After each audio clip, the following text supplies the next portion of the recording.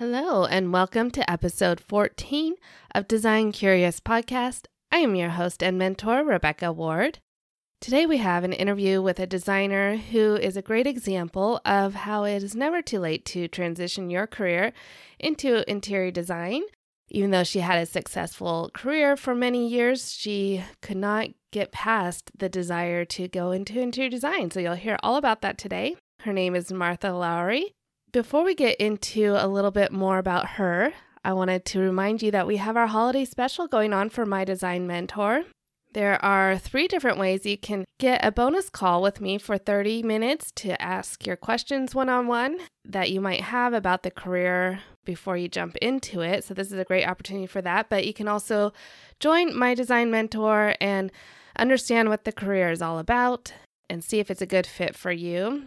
We have monthly group calls inside of that program as well as a lot of content for you to really get your feet wet with interior design. And then also, if you want to hang up your shingle, we have a business starter kit within the program as well. So sign up before the end of the year to take advantage of that great opportunity. Also, January 1st, prices will increase. It's very affordable right now. And come January 1st, those prices will go up. So you're going to want to lock in that rate right now. Is very affordable for you to get in there and really discover if interior design is the career for you. So let me tell you a little bit about Martha Lowry. And she is a native of Huntington, West Virginia, but now resides in Winston-Salem, North Carolina, with her husband, Ron.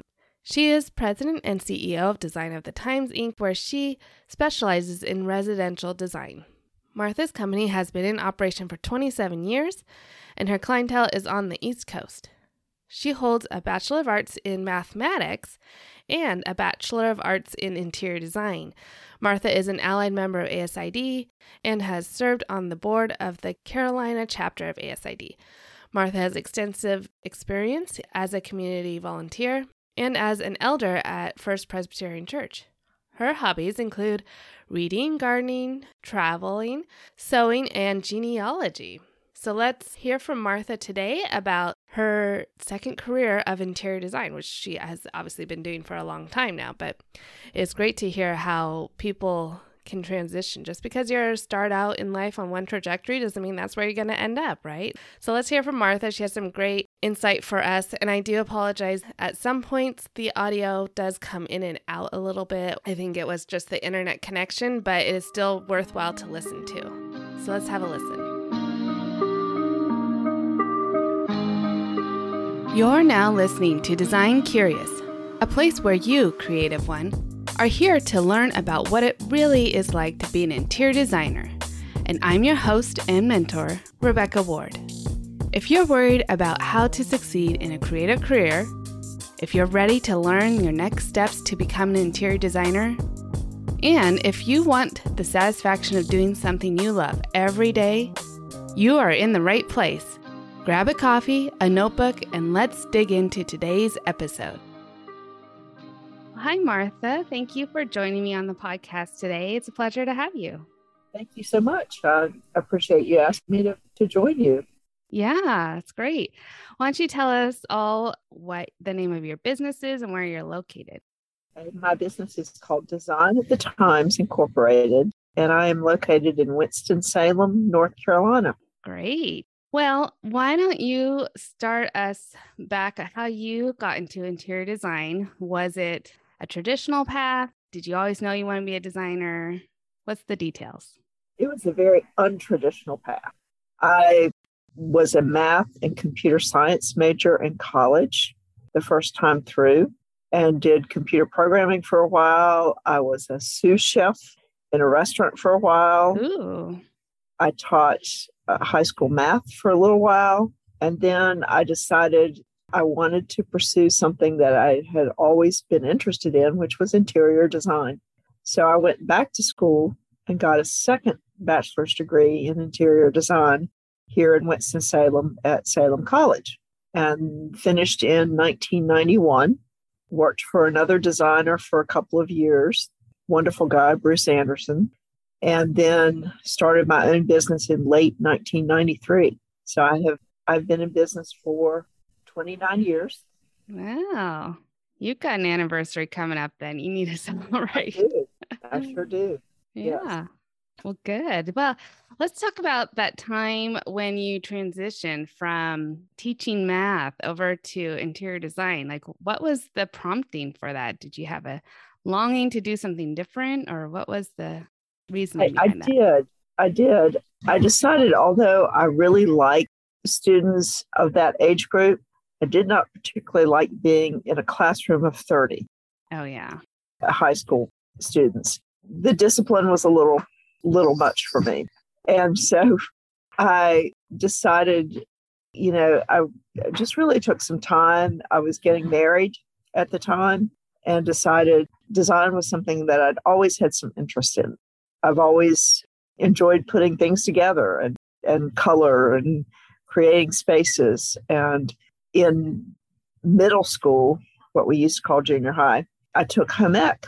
And one of our assignments was we had a section called interior design, and we had to put together a room. And I just really, really enjoyed that. Wow. And so it goes back to about the time I was 12, 13, 14 that I began to really like interior design. My mother was also a very creative person and had just a really good eye. And so our home was very lovely and growing up. And she put together things very well. She worked with an interior designer to do that. And so I knew that, a little bit about how that relationship worked and the importance of hiring an interior designer and not just trying to do it all on your own. So interesting that even though you're creatively bent, that you chose a more lineal career with mathematics. I mean, not that we can't explore both sides, but that you just chose to go towards mathematics. I think for me, the design business and the mathematical side of my brain are intertwined. Okay. Yeah. I sort of approach design as linear problem solving, just like you do mathematics. Mm-hmm. And, there are good principles of design, just like there are good or rules that you follow in mathematics, right, to solve problems and come to solutions. When people first hear that I've, got this math background and I'm an interior designer, they're like, well, those are so different. To me, they're not that different. They work well together. Yeah. And that just may be my strange brain. No, I mean, I've known other people who have accounting backgrounds and go into interior design as well. So I can see, well, definitely in owning your own business, that there is an advantage of having numbers in your background to be able to pay attention to those details, and everything is really good. And I also have some financial background. So that has helped a lot in running a business of any kind, to be able to look at a spreadsheet, to look at profit and loss statements and see what's happening with your finances. Yeah. When you went into interior design then, so you worked for someone for about 2 years before starting your own business. Did you always intend to start your own business when you went into the career? I think I did. See, that was like I started working for Bruce in 1989, I guess, as an intern. Okay. And then worked until 1993 for him, which was around the time we were having a little bit of a recession. And so business had dried up a bit. And I just decided, I took a couple of months off and decided to take that time to really think about, okay, what do I want to do? Where do I want to go with my design background? I didn't want to change careers again. I wanted to stick with design, but that was when I decided to go into business for myself. Okay. Yeah. Much like me, I started my business in a recession as well. You can't fire yourself. So That is true. That is true. And I don't think it's necessarily a bad thing to start in a recession. It gives you a little time to get your feet on the ground and get going. True. Or to build slowly. Yeah. Yeah. So how have you noticed design having an impact in your clients' lives? And like, how do you define design, and what's the passion that drives you when you're working for a client? I think my passion is walking away from a job and knowing that my clients are excited to come into their home. I do pretty much all residential design, and I really focus on creating a good, functional safe, and aesthetically pleasing space, a place where people want to come home to. And, to see the joy on my client's face when they walk into their home, that makes it all worthwhile. It really does. Yeah. And I think it's an intrinsic part of our nature to want to have a home and to have a comfortable home and a personal home. And I think that's really important. Yeah. And oftentimes I think designers need to see it from a personal perspective on their client's behalf as well. Like, would I live in this home, or what would I need if I were in this home, and try to look through your client's eyes and walk in their shoes and make it personal, like you said. So what is the most challenging part of the career for you that you're finding nowadays? I think right now, the most challenging part is scheduling. Getting our tradespeople in a timely fashion, getting product in a timely fashion. Since the beginning of the pandemic, the supply chain has been greatly interrupted. And I think that's just helping my clients understand where we are right now with that. And that, hopefully before too long, things are going to work themselves out. But right now, we have a little bit of a wait. For both trades and product. That's frustrating because I think a lot of times my clients, they've waited a while before they call me and, decide to do a project. And then they're like, now that I've decided to do it, I want it done, within a month. Right. Not always possible. And to try to help my clients understand the reality right now. Yeah. And, that could hopefully change in the next few months. Yeah. We'll see. Yeah. Pre-pandemic, was there any challenges that you faced regularly besides, what we're experiencing now, just as a designer, maybe coming into it as later in life, or just in your area of the world? Like, what was your challenge there?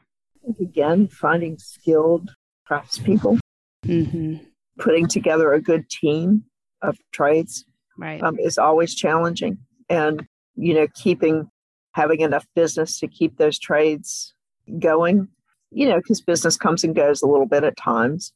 So I think that's been a challenge pre-pandemic, helping clients understand value and reasonable budget. And I think that, again, that takes really listening to your client. It takes some patience.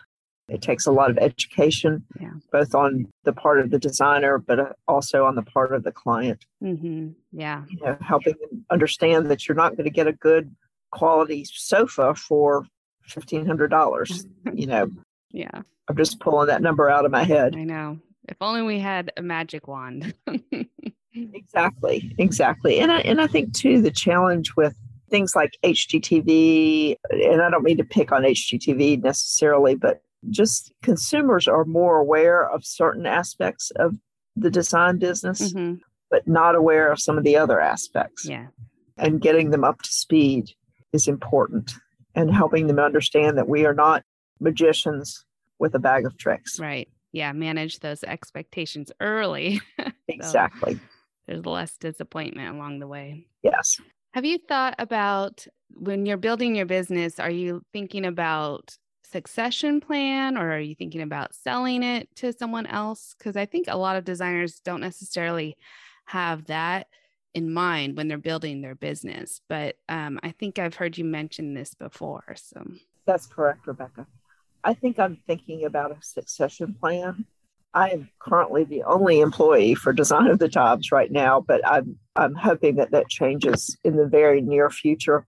I'd like to bring on not just an admin person, but also a junior designer and someone that I could transition my business to. I'm 61 right now. So, my work dwindling a little bit. I'm not planning to retire anytime real soon. Yeah. But, probably looking maybe 10 years down the road. Sure. Yeah. Thinking about that. Yeah. So. Yeah. Because I think when I started my business, I never thought it would be a sellable business, like a design practice. But I've started to notice it more. And maybe it's just because I've been keeping my eye out for of firms that have been sold to other designers, maybe who are moving into the area and things like that. And so it started me more on a path of looking at the business as if maybe someone else was going to come into it and run it. And so cleaning up all the systems and all that really would help with that.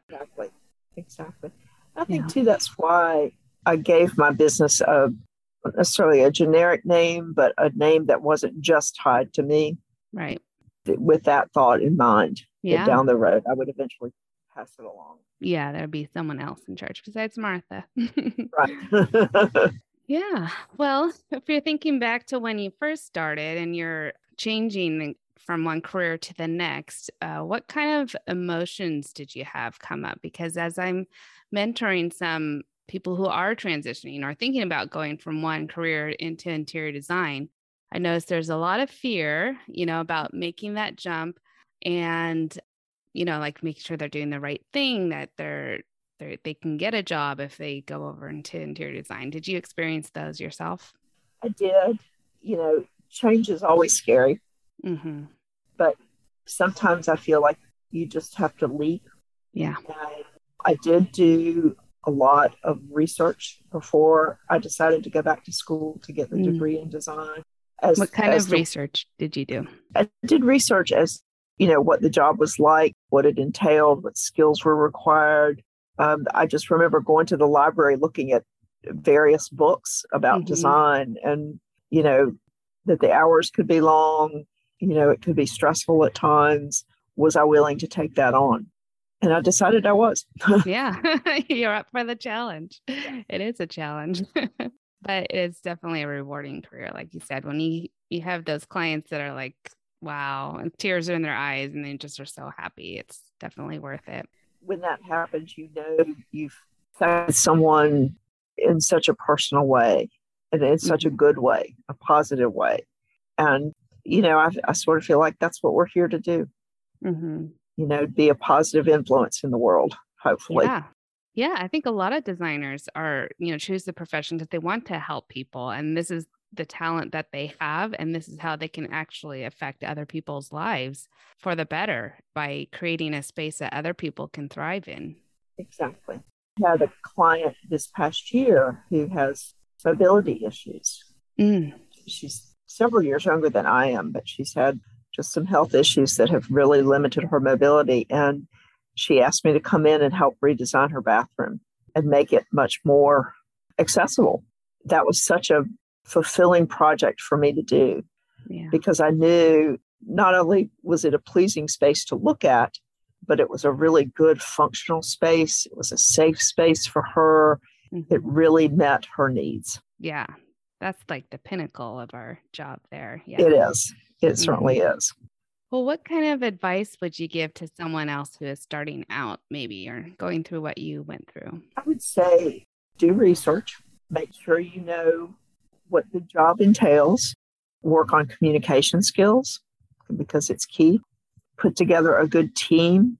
And that is not only tradespeople, but obviously tradespeople, but also get good legal advice, good financial advice, get a good lawyer, get a good accountant, get good business advice, maybe work with a business coach before you start out.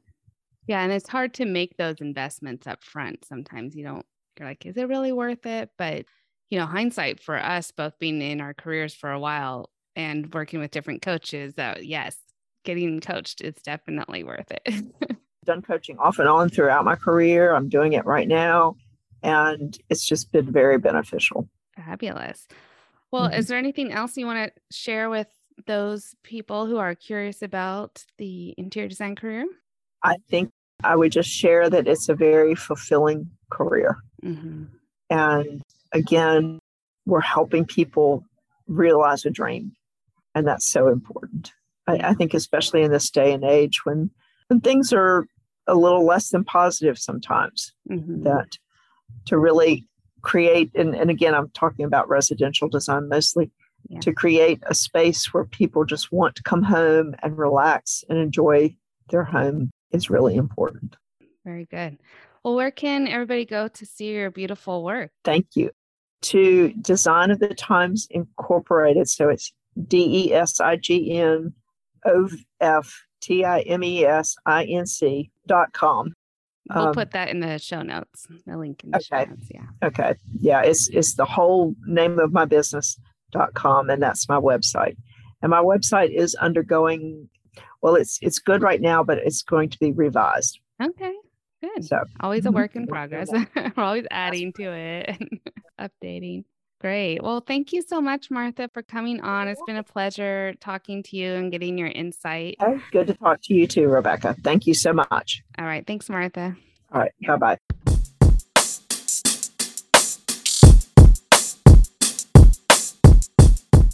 So good. So I really enjoyed that interview with Martha.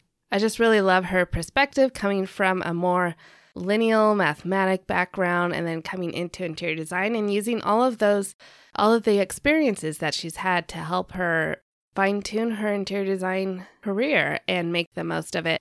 She's worked on some great projects, has wonderful traditional design that you're going to want to check out on her website. We will include all of that information in the show notes, as always.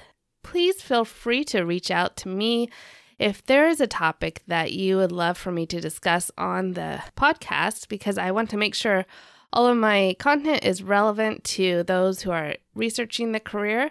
And if there's something that I haven't been talking about, I really want to make sure that you are getting your questions answered. And don't forget to leave a 5-star rating and review. I love getting those reviews. That's it for this week, Creative One. Stay tuned for another great episode next week. We'll see you then. Thanks for listening. If you love this episode, please leave a rating and a review. This helps me reach other curious creatives like you.